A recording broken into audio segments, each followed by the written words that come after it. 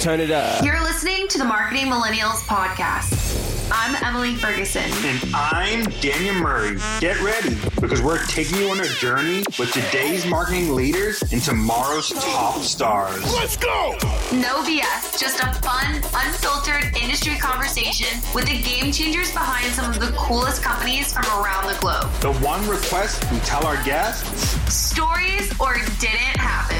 A big welcome to our marketing fam. Prepare to turn the up. We're back. I'm Emily Ferguson. And I'm Daniel Murray. You're listening to the Marketing Millennials. All right, we're in the presence of a Gen Z gentleman who's made a name for himself as the founder of a booming Midwest marketing agency. With a creative edge and some top-notch clients, get ready to take some notes. Welcome to the mic, our friend, Jake Bjorseth, founder of Trndsttrs in Kansas City, Missouri. Jake, welcome to the podcast. It's a pleasure joining. It's always an interesting conversation bringing Gen Z and millennials to the table. We certainly see eye to eye on a few things, but also have some differences. So happy and eager to share what those look like. Yes, we're excited to pick your brain. Cool. We want to just kick it off. Just like why starting a marketing agency? Like what got you into that? Yeah, so I would say I was always interested in the business entrepreneurship realm. Marketing in particular, I didn't have like a fascination with. There's a lot of people that have a fascination with like advertising, marketing, all these different things. And I really get that allure, and I've definitely picked up on it. But it was more so from a business perspective. And what I saw as I was studying like entrepreneurship starting in high school, and I was doing kind of my own things here and there, the key driver in all those was the marketing. And soon kind of what I learned is if I can figure out how to get customers and how to get consumers and how to get clients, then what I do on the back end ultimately can't happen unless I can do that on the front end. The best, like what separates a Coca-Cola from Pepsi, from a Dr. Pepper, there's very little differences. It's just a matter of marketing. And so as I kind of discovered that, I got really interested in my future and where I wanted to go. And I saw media and marketing as the best market to enter. So I kind of went full steam ahead in there, and we were initially just a Snapchat agency, which sounds crazy to say now because like most everything we're doing is like on TikTok or some way incorporating it. So I've kind of changed allegiances a little bit, but we were just a group of guys with a lot of followers on Snapchat and would run like promotional ads. And then I found myself consulting Noodles and Company of all brands and their corporate marketing team. And quickly I realized, wait a second, there's probably an opportunity here more than what I'm doing right now. So I discovered the space a little more, then went full steam ahead. And I'm so thrilled to be in the marketing space when I'm in it and how everything's happening. And really, from my perspective, at the precipice of marketing and culture really continuing to come together. And I can't wait to see how that scales out over the next decade. It's definitely fun to be at the pulse of kind of what's going on in our world and getting a chance to kind of speak to it, especially extending past kind of a personal standpoint and really extending it to like, a group of, employees and kind of a mission and an overall statement. Takes me to, how did you know that your like desire to kind of enter this marketing industry was more than just like a personal brand, that it really extended into your own like company? Yeah, that's a great question, especially in the marketing media space where I think we see time and time again, it's often companies led by personal brands, solopreneurs with some VAs, behind them or a few employees. And, while certainly I prioritize my personal brand, there's been a clear shift, within our company from its origins of now being so focused on our brand, of which we haven't done a lot of talking externally yet. We've kind of fallen these cyclical phases of you got to get through those steps. So for me, what I quickly realized was my interest, where they were aligned. I was not interested in using media or marketing as an outlet to make money. I wasn't interested in using it as a means of propelling my personal brand. So what I could, get more clout or whatever it is at a younger age. Like, no one really cares. And it doesn't mean anything 10, even 5 years from now. Right. So for me, it was more so setting out with the goal to empower other young, ambitious trendsetters, as we call them. And obviously our agency's model after that. So young individuals who see potential, they understand consumers, they understand technology, at least kind of the core of marketing, but they just don't have an outlet to use that. And instead, they're wasting their time in a classroom or going through a program or working a job that just doesn't fit them. And we want to be that model that gives them an opportunity to do something differently. And most important, to focus on what they can be the best at. Because when you are a member of Gen Z, you inherently have an advantage when it comes to reaching Gen Z. But outside of that, there's not a whole lot of arenas where you're going to have an inherent advantage. When you think about finance, tax, law, medicine, like those are all things that they just literally take decades of experience to have. But when you look at like who's the best person to talk to on TikTok, I have conversations with 55-year-old CMOs of Fortune 500 brands, and then I have conversations with our head of social media who didn't even know marketing necessarily before working with us, but she was an influencer herself, and she can run circles around them. So that's kind of my vision has always been about building the company, building people around it, and just using my personal brand as kind of a tool to get there, not necessarily the goal. Nice.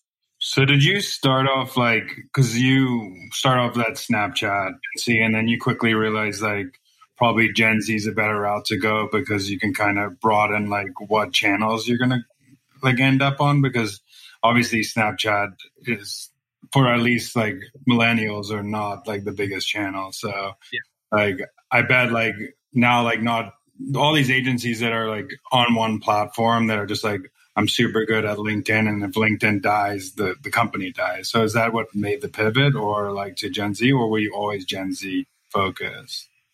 Yeah, I mean, we were certainly always Gen Z focused. We just didn't have a competitive advantage there. And we didn't really know necessarily all those other platforms as well. And so it was just kind of I didn't really think about it. I just went into it. And so that's what we were. But we definitely made a distinct pivot of focusing on Gen Z, which I think it's important from differentiating away from a social media company or digital marketing agency, because it takes on a much bigger approach. At the end of the day, we're talking about, really innovating brands to reach an entire consumer set. And what it's really about, it's not even about, innovating brands and products and our marketing to meet Gen Z. It's about maintaining brand growth for the future. Or in the case of some brands whose stock is down 10, 20, 30% this year with COVID, and it's going to continue to head in that direction, is to stay alive. And so for us, we see it as Gen Z is an incredible opportunity. We saw what happened with millennials and all the brands that they quote unquote killed off, as if those brands didn't see the writing on the wall. So, for us, it's really just been our inherent focus on Gen Z. That's so much bigger than the social media platforms, the content, the influencers, even TikTok. It's a good outlet, but that's not the only answer. And so a lot of our scope for clientele now is in the realm of brand positioning, of brand messaging, of what is our brand purpose, of how do we reposition our brand, what does product innovation look like, what categories can we jump into, what are great brand collaborations. So it's taken on a more and more of a full Gen Z scope, and it's really a fun process to do so, because we put our flag in the ground and said we want to be the best at Gen Z, and I don't care what that entails. If social media goes away tomorrow and Gen Z starts writing letters back and forth to each other, and that's our new form of communication, well, damn it, I'm going to become the best at writing letters and that form of marketing. So I'll go wherever Gen Z goes, because I got the pulse on it, and that happens to be kind of where our network is. I love that. I think it's important to think beyond channels. I mean, just like every trend, channels are a trend, essentially. They have an expiration. And if you're cultivating essentially a generation, you're going to stick with them at every point that they're searching for whatever is in the market. And that's amazing. So you've kind of answered a question, but I'm curious, what's your guys' thought on something current, like Reels? Do you have any interest in not necessarily pivoting, but extending over to there? Does it make sense for your kind of, I guess, organizational strategy? What surpasses something like TikTok? Where are you guys looking to the future? Yeah, so our philosophy when it comes to our strategy of campaigns, particularly when we look at the distribution of content, is very much an approach of meet consumers wherever they are, and it doesn't matter where they are, and it's kind of about meeting them in those arenas and figuring out the best process to do so. So, something along the lines of like a Gary Vee content pyramid model that has kind of been really infamous in the personal brand space, but really plays out well for brands too. When you think about being able to utilize what is really expensive, which is the creative piece, and takes weeks. I mean, being in conversations with these larger brands where you got to go through so much approval process just for one creative, which may only get 100,000 views. What is that actually going to do for brand attribution? So, kind of with that in mind, that's kind of our approach, and we've really designed our organization to have agility at that bottom level because of how we structure what we do, kind of at the creative level. And so, for us as new channels like Reels and like Byte and like Triller and like Clash and so on, as these come up, we dive into there at a personal and consumer level. We test a few kind of brand engagements there. We see how things hit, and we kind of use it as if it continues to grow and take off, we'll go full force there. But if it doesn't, then we'll quickly hop off and jump onto the next one. So nice. We're not really religious about these are the platforms we have to live on. And ultimately, social media, there's no magic or secret to it. It's just like, do you understand the consumers on that platform, and do you understand the rules of that platform and how it works? And if you do, you just have to have an incredible understanding of that, and then that's going to take you to where you want to go. And it's crazy to me to think about, because I think I see this a lot with bigger brands, and this is why your agency exists, but how they don't think about like in 5 to 10 years, these will be your buyers. Like, even if they're not your buyers right now, like 5 to 10 years, and especially in the B2B space, which is always in this, like I always say to like people like, okay, even if people aren't buying from TikTok right now, like these people could be your buyers in 10 years right now. So like, why not like start building that brand? If you wouldn't do that, that means you think your brand's not going to be around for 5 to 10 years. So why not doing it? Gen Z will be the biggest spenders by 2026. Like, what are you going to do? Wait till then? Yeah. I mean, a definitive strategy of ours has actually been connecting with about 24 to 30-year-old marketers who are at large corporations or agencies, connecting with them on LinkedIn throughout our entire team, just keeping tabs on them, because who's going to be the marketing managers, social media managers, VPs in 5 to 10 years from now? It's going to be them. And I still plan on doing things within the media advertising space. We'll see if that shifts away from Gen Z, which it likely will, taking on a larger approach. But, that's a strategy we've definitely defined. And the whole B2B versus like B2C conversation, and Daniel, I've seen you talk about this a lot in the past, it's such a mind-boggling conversation for just the lack of like awareness that is there. Because at the end of the day, it is still a person that is making a buying decision. And people, and I had Robin Daniels on our podcast actually, and he spoke about this, former CMO of WeWork, now with Matterport. He mentioned people buy with emotion first and logic second, and that doesn't matter if you're selling sparkling water for $2 or if you're selling, security equipment for $250,000 or a private jet for I don't know how much that money, So, when he kind of explained that, I think that's the philosophy for B2B companies that needs to be taken on of, we can definitively, I can confidently say that we have had clients before at larger organizations that the only reason we've won those clients is because they just liked us, like hands down. We definitely have a competitive advantage. We definitely have differentiation. We have a good model and it works, but those things weren't discovered until later. But that intro meeting, why they bring us in, it wasn't because, they did their research on all the Gen Z agencies. No way, or all the agencies in the world, right? It was just because they vibed with us. And so I think that's important for B2B to understand as well. Yeah, it absolutely frustrates me that at the end of the day, people can't see that we're selling to people. It's one of the most annoying things about B2B that I just don't get that. And I think that's what's going to leave a lot of B2B companies behind, just because they don't think of people. And especially now, like in the B2C world, this always was the case, that there was all of these choices. B2B was like very slow with choices, right? And now like it's getting to the point where B2B has a bunch of choices. Like, I can go, like, you look at like MarTech right now, there's like 10,000 MarTech. The only way people are separating themselves, like gongs and stuff like that, is brand. And that's what ultimately why people pick, is because they like and trust the brand right now. But shifting gears a little bit, do you think is the biggest thing for like marketers to understand about Gen Z that they don't right now? Yeah, it's a good question. And, what I always lead with in terms of that particular question is that Gen Z is oftentimes paradoxical.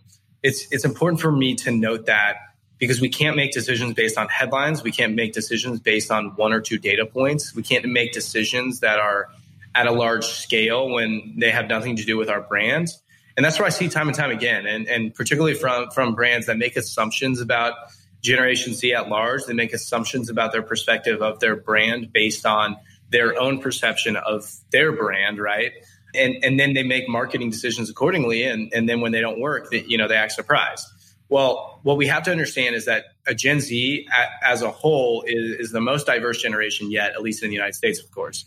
And so with that in mind, it's not just diversity of race, it's also diversity of a lot of different things. That is subcultures that have been created consistently, more subcultures than ever before, because we now have digital online communities to connect with them. And with the whole world on lockdown during COVID-19, if I don't like anyone else in Kansas City, I just don't like anyone else in the entire city, I can still have 1 million friends online that I can go play video games with at night. And maybe I'm into some weird, sketchy video game that no one ever's heard of. There's only 50 people in the world that have it. Well, guess what? I can build a community and connect with them, of which, 10, 15, 20 years ago, it would have been very difficult to do that. It's a little bit less common. So that's definitely played out, those subcultures. And so when it comes to brands, I think a lot of time they misunderstand that Gen Z is in fact paradoxical.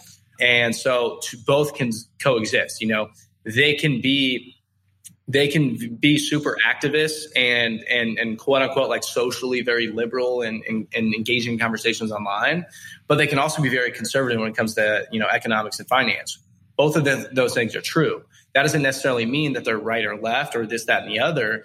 It just is what it is, and we have to make decisions accordingly. And so that's kind of my number one piece of advice for brands. Some interesting things that we're seeing with Gen Z is their tendency on the finance spectrum to be saving earlier, to be, getting into side hustles and things of that nature earlier, to be starting careers a little bit earlier, and to seek career aspirations at a sooner point than even millennials did, of which millennials were the generation that's like, hey, I'm 25. Can I be a VP now? Like, give me a 6-figure salary, right? So it's been interesting to see what's happening in the career world and the finance world. Now we'll really start to see what happens post-COVID, post-Black Lives Matter, post this election. I think what we see next year and beyond is likely a greater conversation around the sustainability movement, if I had to project, and the pressure that's going to be put on brands, because now there's just too many options and alternatives. Like, before I couldn't order some sort of sparkling seltzer or canned beverage that was sustainably led, and now I have the option to do so. So I was just going to say, do you think it will go even beyond that? Because I feel like the sustainability movement has been around for a while, and it's kind of sort of in demand to the point, like, what are you doing with this money that we're giving you? Like, who are you as a brand? I almost feel like the transparency of the brand is becoming even more to the forefront. Yeah. And what we've seen is an interesting trend on social in particular, which is brand personification. And you see this best with a brand like a Wendy's or Chipotle a little bit. But brands really starting to cultivate a voice of their own and be heard and go beyond. Like, in one of my favorite, a recent tweet from like Bud Light, he tweeted, "You think you can hurt me? I'm the brand manager for like Bud Light or something of that nature." And he responded, and he's like, I manage a Twitter account for a big, beverage company. And he responds and he's like, "Sorry, that meant to go for my personal." Like, we're seeing really interesting things in the brand spectrum of things when it comes to social media. But I think in particular, when it comes to Gen Z and sustainability and transparency, I think what we'll see is just a greater need for demand.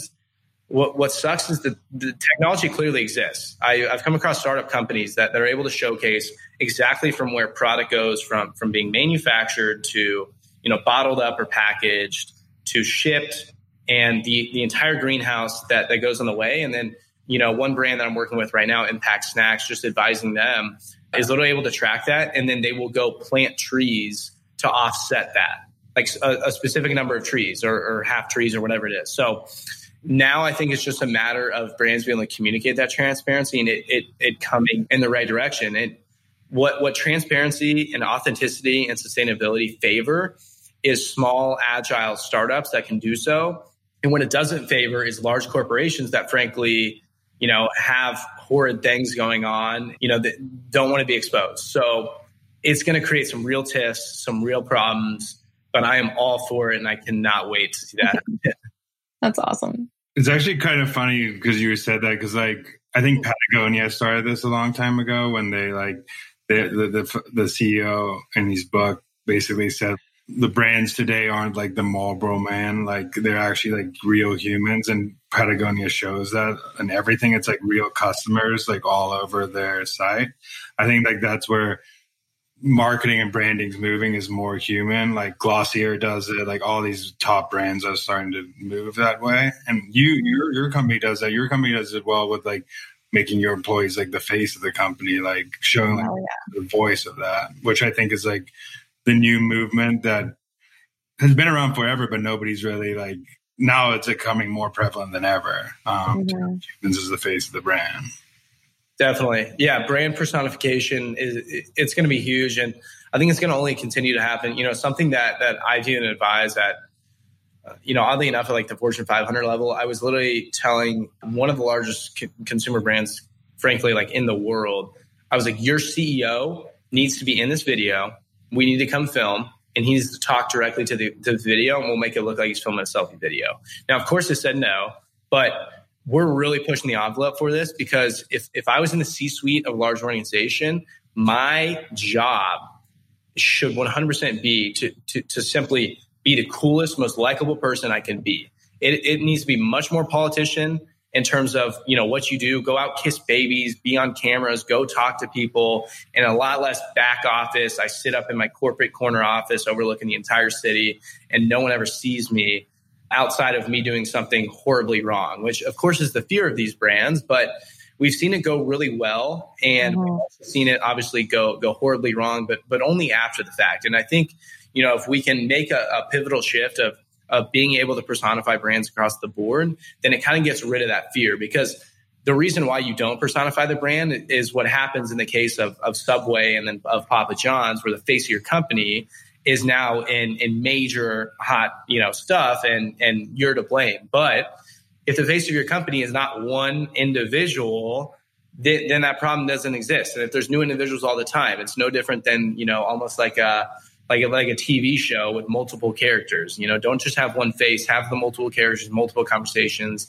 They change, they leave, you replace them, so on. So I would love to see that for the future. And I think we're moving closer to it, but it'll take some time. And as millennials, I think, get into the C-suite more, I think that's when we'll see it most, like the camera native millennials. Yeah.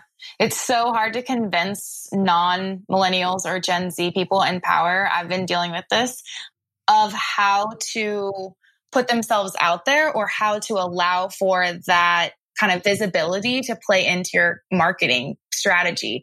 I have been trying to convince a CEO that we work with to step into kind of the limelight. Like, he knows a lot of people, and just to have a candid, like, you're talking to your friend conversation. And I think that there's such a fear for how they'll be received, and it won't be received for what it is, that they can't get over that line. And so it's interesting because for this one in particular, they don't want anybody to be personified. So like, they'll tap influencers, and that's kind of their brand extension. They're not really trying to like bring it in-house, which is crazy. I don't know. I agree with you though. I think that once more millennials start to take over those C-suite positions, there will definitely be that internal shift, we hope. I was going to ask you a question about working with kind of bigger Fortune 500 brands. Like, what is the biggest, lesson you've learned? Maybe like from something wonderful, successful, project-based, something bad. What'd you fuck up? Like, seriously, I want to know. Anything, or maybe you're perfect. Who knows? No, far from that. No, I mean, probably what I've learned most is that working with brands with a large team and that understand marketing to an extreme level makes our job as an agency a lot easier. So I can definitively say, like, the large brands we work with are not only are they my favorite clients because I can mention them in a sentence and people know who they are, but they also just understand it. And it's not to say that smaller clients don't, but they see probably the bigger picture. There's a team with all of their unique kind of strategies and insights. And so personally, I didn't think it would be, I don't want to say that easy because it is quite difficult and there's so many new added steps. I thought it'd be a process where you'd have to be like selling every second and everything buttoned up to a T. And what I've realized is actually the opposite is true. There's just so much going on with firms of that size that there's almost less of the buttoned up, ness when it comes to like the flow of the work. And they just understand it. So there's a little bit less selling. Like it's more of a simple conversation and discussion, and you can actually think through things.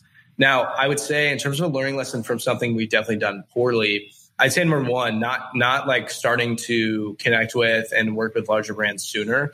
I just didn't think we were ready until, of course, we did it. And then I realized we've always been ready, and I just need to, suck it up and do it. And then I think the other thing is probably not pushing like our vision for the future enough. And I think this is something we still struggle with. I think this starts with me as kind of the founder of the organization. Is I have a very clear vision for what we're really helping companies with, which I really mentioned earlier. This is so much more than Gen Z. This is about like building up your brand for the future and doing so in a very strategic way, of which very few brands are actually doing that in a strategic way outside of a few reports every year. So I would say not necessarily speaking through that vision enough, almost like selling ourselves a little bit short, not from like a revenue driving perspective or anything of that nature, but more so just like the vision and the strategy. And that's something that I definitely have had a gut check with myself recently, and I'm continuing to work on. Cool. What do you think is like the most surprising thing working with like bigger CMOs? Because I feel like it's so much easier to have a conversation with like a startup CMO than it is to like reach out to the CMO of McDonald's, for example. Like it's a different conversation. Yeah, I mean, it's a little more difficult because of what I would say is like the strategy and insights in data that has to be there before a conversation can even exist. And so the prep work into the conversation, how careful you have to be with every word, how it's, whether it's in a deck, a conversation, an email, every word has a different unique meaning in that structure. So it's only just a little bit more like when it comes to that conversation, you can't float something. It's got to be, this is it, black and white. This is the answer. Here's the data. Here's the insights. And it's not necessarily like solving, the whole world with problems, because it could just be creating thoughts and provoking ideas. But it's one of those things where startup CMO conversation with that, it's a little bit more loose and they just get it. And it's not to say that CMOs at a large level don't, but they're like, yo, I got a company with X, $1 million marketing budget. I don't make decisions on stuff like this without 130% confidence in its success. And so it's just a little bit more intense in terms of the conversations, but it's something I actually enjoy because then it makes sure no matter what we do, that is the definitive best route of taking, not necessarily just a strategy that like we're pretty confident in. It's like, I know this shit. I will put this in the Bible. Like this is, whatever. I love that.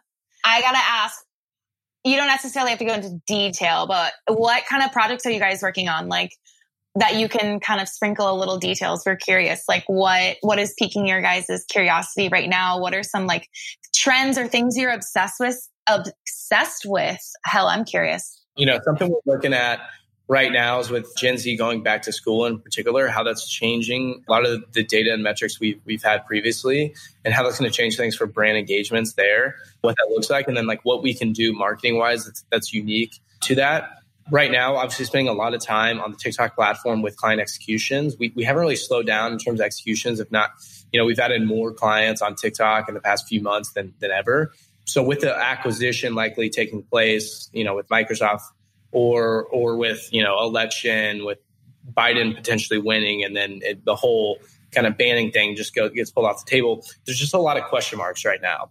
And so we're kind of building diversification plans on that platform, and then almost like modeling scenarios of what happens if, in all those certain scenarios and how we can prepare for that.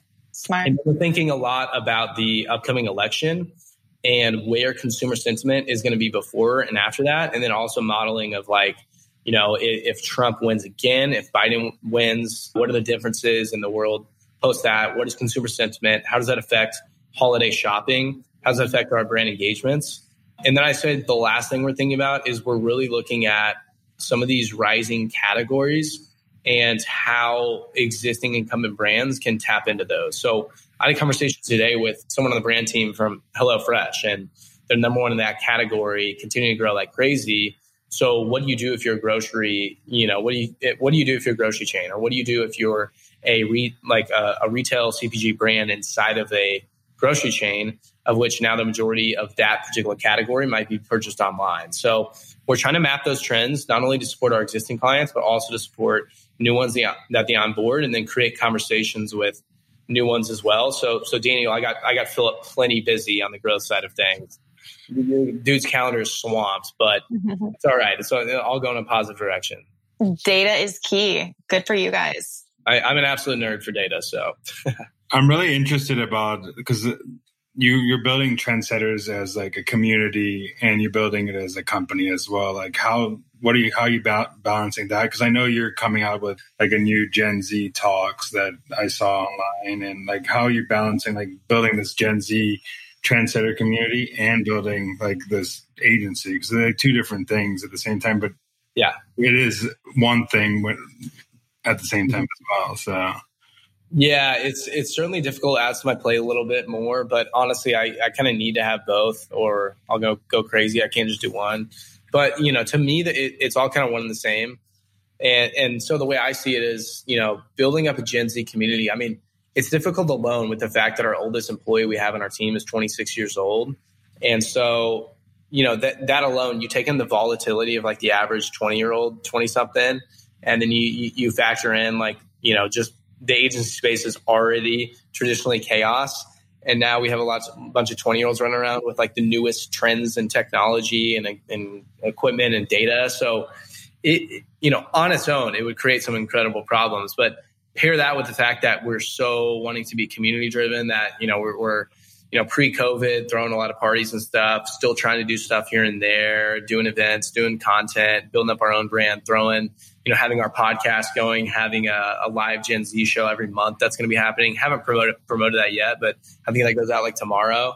So just a lot of stuff in that arena. But really, the reason we're able to do that is because it answers like, why is our brand doing what we're doing? And at the end of the day, we're doing what we're doing to serve Generation Z. Because when we work with brands, we are able to innovate with them, innovate their products, innovate their brand, innovate their marketing in a way where now they can better engage Gen Z consumers. That creates a better, you know, market for Gen Z. It requires them to create new products that are better, healthier, more sustainable, and more Gen Z friendly, you know, products and services. And so, you know, just the question is, how do we best serve Gen Z? And whatever the answers are, we'll go out and do those. That's awesome. And one thing I was also wondering, because I wrote a post kind of this today, but like, what do you tell like younger people that want to like start side hustles and stuff like that? Because like one of the things that like I kind of regret that I didn't do like in my 20s, which is like keep building my side hustles up. I started doing it a little later, but I wish I did that. So what is some advice you tell like younger Gen Z people who want to start side hustles right now? I put myself in their shoes. So what I would do right now, if I was 21, about to be a senior, finishing up at KU, oddly enough, studying marketing entrepreneurship. So worked out well thus far. What I would do, and I've said this to my buddies, and I don't think any of them have done it. At least I haven't seen them like rolling around in brand new cars or anything. I would have taken I would have taken on 2 to 3 jobs that are close to full time, or maybe commission or something of that nature. I would take on 2 to 3 because everything's virtual and because it's digital.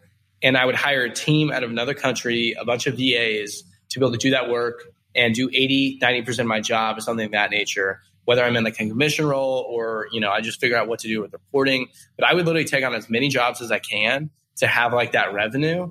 And then, you know, maybe I start kind of my side hustle over here. But if I were to do it, I'd be focused strictly on just like, what is like cash businesses I can get into as like a priority number one. And then once I knew the direction I want to go, then I would think about like, what are side hustles within a podcast or a show or building up my personal brand that I can create. But I wouldn't want to create that until I knew like what I wanted to do. So I wouldn't want to just, have a direction and not know, or have kind of an outlet, but not know like what direction I want to go with. But that is something that I would have done personally, or at least try to do, because it would have been probably really difficult. But I would have tried to take on, 2 or 3 jobs, or, 2 jobs working 30 hours a week each. And then like a little side hustle on Saturday, Sunday. Like I would have just stacked my plate up with everything happening right now and gone crazy and do side hustles and whatever, because there has been no better time to do that. You pair the internet with the opportunities that exist in the market, with the fact that we have a global pandemic that limits what we can do physically in the world. There's less going on now than ever before. So there's never going to be a time, assuming there's not a pandemic in the next 50 years, right? Or 100 years, there's never going to be a better time to go out and do something of that nature.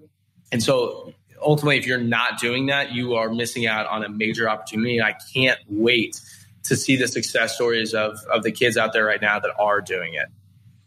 What happens if these younger kids kind of listening don't quite know what their passion is? Like how did you find your passion? Like, did you just keep at being creative until something stuck? My approach to this passion conversation is interesting, because I don't think you necessarily have to be passionate about something to go all in on it. And I think your passions can lie outside of that. For myself and I am, wildly emotionally connected with and passionate about, marketing and entrepreneurship and business growth. But I'm also, even more passionate about other things that I rarely talk about or have conversations about within like the kind of health space and evolution there, and biohacking and all these things that I rarely, discuss. So I think for people, what they should really think about is, before the question of passions, because really it's such a vague question. And when you really don't know yourself, which if you haven't really been battle tested, there's no way of knowing who you are. Until you, in my case, drop out of school with no money at all, spend the $500 I have in my bank account to get an office space just to cover that 1 month of rent. And then, to kind of scrap my business together, and then spend the next year living in a complete disgusting apartment in Westport. My roommate in that apartment that was cut me a deal on it was probably a drug dealer. The place was time. It was awful. I would work 12 hours a day, do all those different things. And so, then I really discovered who I am. And I've continued to do that. Who I am today is not going to be who I am tomorrow, and so on. And I'm sure conversations I say a year from now are going to be completely different. So I would say for people, before asking like, what are you passionate about? I would say like, what matters to you first and foremost? What's your priority list there? And then the second question I'd ask, which I think is even more important, is like, what are your strengths? What are you inherently better at other people at? And how can you lean in on those? Because I don't think enough people are focusing on their strengths and what they're best at. And I think too many people are saying, I'm passionate about cookies, so I'm going to start a cookie business and sell cookies. But if you don't have strengths within the arena of being able to sell, make, nor build a business around cookies, you just enjoy the taste of cookies, right? Yeah. So it's a little bit different. It's a lot of people that are like, I am very passionate about helping out, people in need, and I'm going to help people. I'm going to help homeless people. Okay, well, that's awesome. But like, are you going to walk around all day and like hand stuff out to like homeless people? I don't really see the scalable solution there or the long-term plan. So that's always my question. And I get a lot of DMs like on Instagram and TikTok and LinkedIn about that. And that is my 100% like genuine response, because it's really nice of me to say, oh, what are you passionate about? Like, find your passion, go for it. But, the realist in me is like, don't do something stupid. Like, these are your years you can certainly risk everything. You can mess up. But if you can't break down your plan on a whiteboard and in a document and show us like how this works and puts together and why you're the best at it, then, going into it and just having an emotional connection and assuming it'll work itself out is just a poor idea. And you're going to be fine. Like it's, the world's not going to end by any means, but you're going to miss out on a big opportunity. I love that. What are you better at than other people? Find it. That's a good one. That's a good one. So I would say our agency is the best in the world at understanding Gen Z and then being able to actually reach them. There's a lot of Gen Z consulting firms, insights firms, there's a lot of great marketing agencies. But what we do that no one else does nearly as effective nor at the scale that we do is we design strategy to reach Gen Z and then we go reach them. And then myself, I'm just the kind of visionary and leader behind it. And that's pretty much it. Like I suck at pretty much everything when it comes to showing up on time. My diet's getting out of whack. There's like a cake sitting over there and like pepperoni. It's getting out of control. So no, I mean, myself, I know a little bit about marketing. I try to stay versed in it, but in all honesty, it's my job to just set the vision, lead the team, and just hire people that are like really smart and really good at what they do. And then I just get out of their way. So that's pretty much our company and myself. Absolutely love that. Daniel, you think we're ready for lightning round?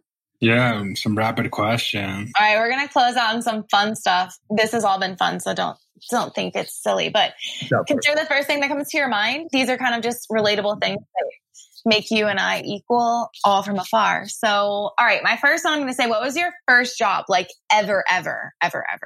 Mowing lawns. I had a lawn mowing company. It was badass. What was the name of it? Shout out.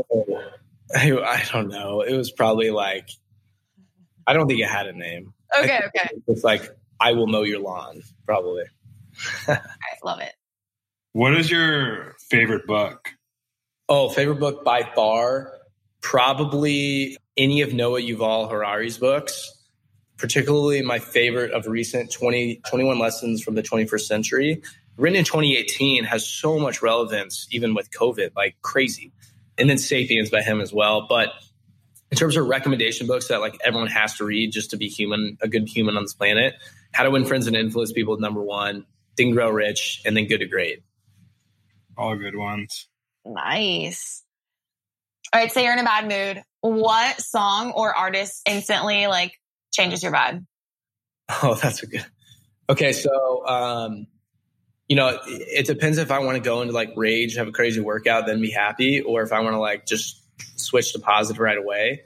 Oddly enough, I'm very much like an old school person. So I rock with Foo Fighters. I rock with Red Hot Chili Peppers. I'll even go a little bit older sometimes. Like I've been in a bluesy, like Stevie Ray Vaughan vibe recently. So yeah, I mean, I opt for that if I want to feel good. If I want to like turn positive right away, maybe some Eagles. Nice. So very much old school there. I can't do like some heavy rap to get in a better mood. Like, talking about like guns and violence, like, no, not going to help. That's funny. What is your favorite brand currently? And I'm going to add a separate one. What is your favorite protein brand? Oh my God. Do you know the story, Daniel? Yeah, I think he's got some insider knowledge. Okay. So my favorite brand right now, this is crazy because it changes all the time. I would say... Is this powdered protein? No, it's protein bars. So my favorite protein bar brand / protein brand is One Brands, which I talked with Mickey Citarella how many weeks ago, whatever. And, their brand manager, really cool conversation, probably 2 weeks ago. And the next month, I will actually be eating only One Brand protein bars for an entire month. That's the only food I'm going to eat, along with these wellness shots, which just have like your daily servings of vitamins. So that's my favorite brand probably right now. Another brand doing really interesting things is probably Native Shoes. Really cool brand. It's like $30 shoes. So I'm all for it. Lightweight, awesome. And I like competition in like the shoe space. It's actually funny, just sidetrack a little bit. Me and Ferg worked together at a company called Snack Nation, and One Brand was one of our like people. Yeah.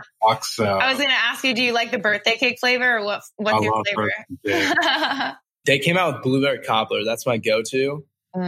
Nikki is shipping me like a pallet of protein bars for this challenge I'm doing. So I'll let you know the flavor after I've tried every single one at least 10 times. And you're in it for like a full month. I'm sure it might change.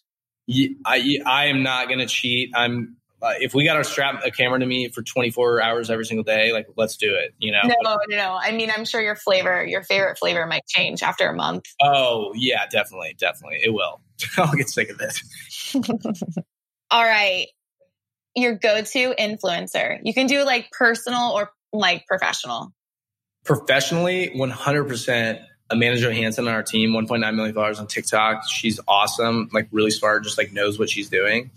And then personal guy I love, like the funniest influencer. His name's Trndsttrs on TikTok.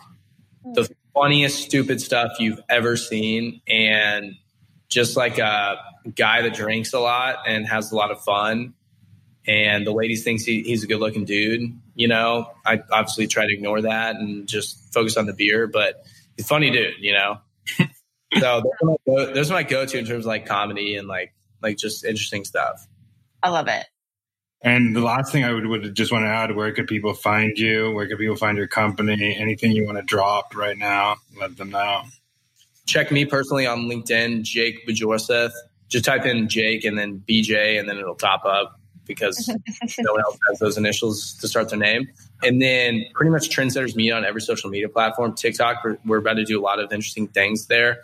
Might do something around what's happening with USPS. Nice. Can't disclose right now. Don't want to get a lawsuit for some trademarking stuff, but we'll see. And if we get approved, we will be doing something to support a fair election. And so, you know, not that I don't lean left or right, but you know, people should be able to vote. Hell yeah. That's awesome. We are excited to not only watch you continue to flourish in this space, Jake, but also Trendsetters. From TikTok to any other damn thing in the future, you guys are definitely set up for success. And we are proud to support you all along the way. So thanks again for taking the time to chat with us, and be well.